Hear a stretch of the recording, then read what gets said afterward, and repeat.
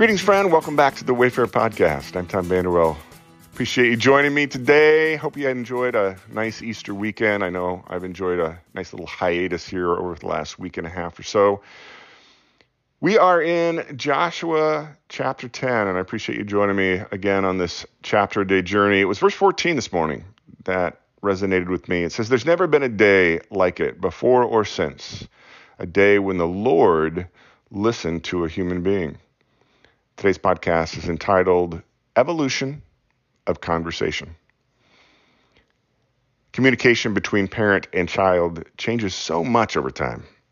Wendy and I are loving watching our kids parent a 4-year-old and hearing the silly things that our grandson comes up with. Now, the last I heard, Milo's recommended name for the little sister in mommy's tummy was Harry Houdini. Hey, the kid has a point. She does still yet have to escape the womb. Anyway, got me thinking about conversations with my daughters. You know what? They changed and evolved over time. From the simple discussions with a toddler and the incessant why or what's that phase, and then years of instruction to navigating life changes of adolescence. Then there come these years of parental exile when it becomes obvious that dad is not high on the conversational priority list. But then they leave the nest and there begins this phase of requesting help and answering questions about the functional how-tos of life on your own. And then that leads also to more adult conversations in which more complex topics are addressed, including sometimes the hard conversations required to address unresolved issues from the past. I've always talked about the fact that humanity's relationship with God across time reflects the development of relationship between a parent and a child from birth to adulthood. So in today's chapter, we're still in the toddler stages of humanity's relationship with God. Joshua and the army continue their conquest of the land of Canaan. First, their new allies, the Gibeonites, are attacked by a coalition of neighboring forces, and they cry out to Joshua for help. After defeating this coalition of forces, the army continues its campaign to subdue the region.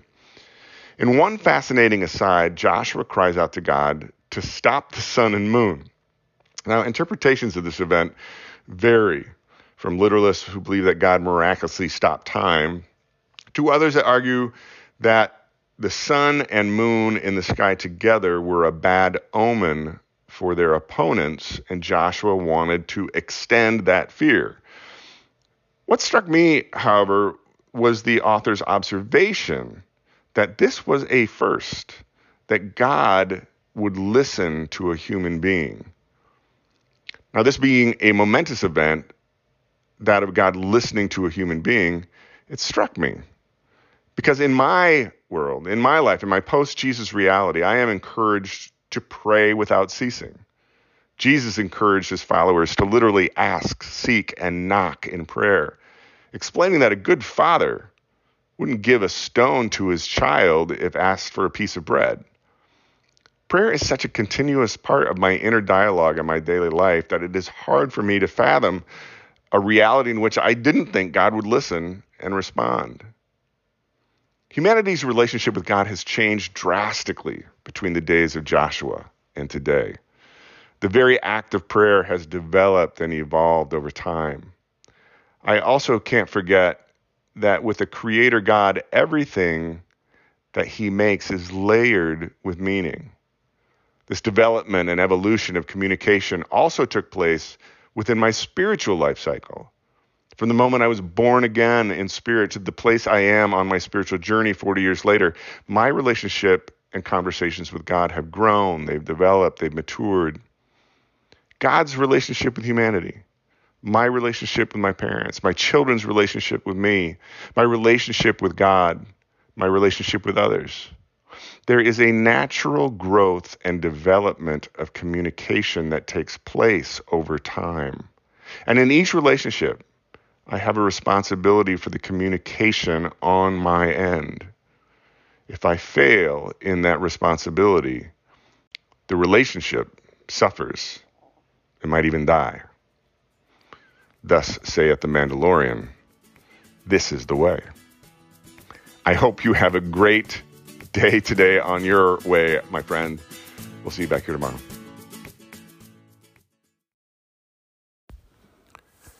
Hello, my friend. Welcome back to the Waypower Podcast. I'm Tom Vanderwell. Thanks so much for joining me again today on this chapter of the day journey. We are in Joshua chapter 11, and it was verse 21 that resonated with me. It says, "At that time, Joshua went and destroyed the Anakites from the hill country, from Hebron, Debir, and Anab, from all the hill country of Judah, and from all the hill country of Israel. Joshua totally destroyed them and their towns." Today's podcast is entitled, Facing the Giants. I sometimes marvel at the fact that Wendy and I are such sport fans. Now, neither one of us was an athlete. It's not like we love sports for the sake of sports. You're never going to find us listening to sports podcasts or radio or watching SportsCenter on ESPN. It's more like we're the fan of certain teams. We tend to follow our teams, and we only follow the sport as it relates to our team, if that makes sense. I know, we're quirky. Now, the interesting thing is that when I consider the teams we cheer for, there's a certain underdog theme to our choices. Our teams tend to be the ones who rarely, if ever, have won the big one. Our teams tend to have perennial rivalries with teams who are perennial winners and almost always, at least it feels that way, beat our team. This means that winning the big game is a rare treat. But man, oh man, does it feel good when that day finally comes and our team faces the giant and wins. Today's chapter marks the end of Joshua's 7-year conquest of the land of Canaan. The last enemy he and the army of Hebrews face are the Anakites.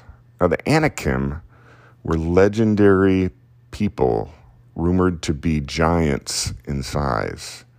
And it's fascinating to note that today's chapter mentions that there were still Anakim living in the Gath region after the conquest, because about 300 years later, a young shepherd boy named David would fight a giant warrior named Goliath, who was from Gath. It's also important to remember that 40 years before the events of today's chapter, Moses and the Hebrew tribes were camped on the other side of the River Jordan. 12 spies were sent out to get a look at the land and the people living there. And it was Joshua and his colleague Caleb who were the only spies who believed that the Hebrews could cross the river and take the land. 10 of the spies were afraid to do so. Why? Because the Anakites lived there. They were afraid to face the giants. Now, the events of today's chapter are a victorious vindication for Joshua and Caleb. It took 40 years, but they finally faced the giants and were victorious. So in the quiet this morning, I find myself thinking about the giants I have faced and continue to face in my own spiritual journey.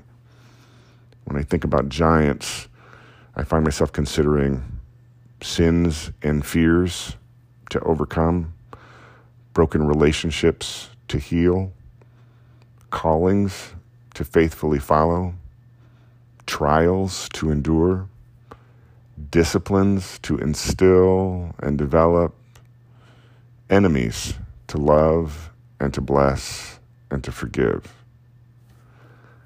Now, the author of Hebrews said that our lives and spiritual journeys are like a marathon. Now, I've never run a marathon. Don't believe I ever will. But my friends who have trained and run marathons tell me that throughout the 26-mile plus course, one might, as they call it, hit the wall multiple times, consider quitting, giving up.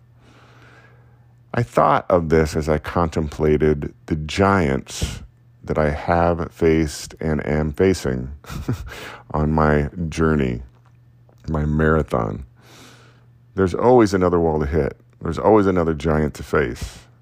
And I guess that's why the author of Hebrews encourages me to run with perseverance this race, this marathon of life that I'm on.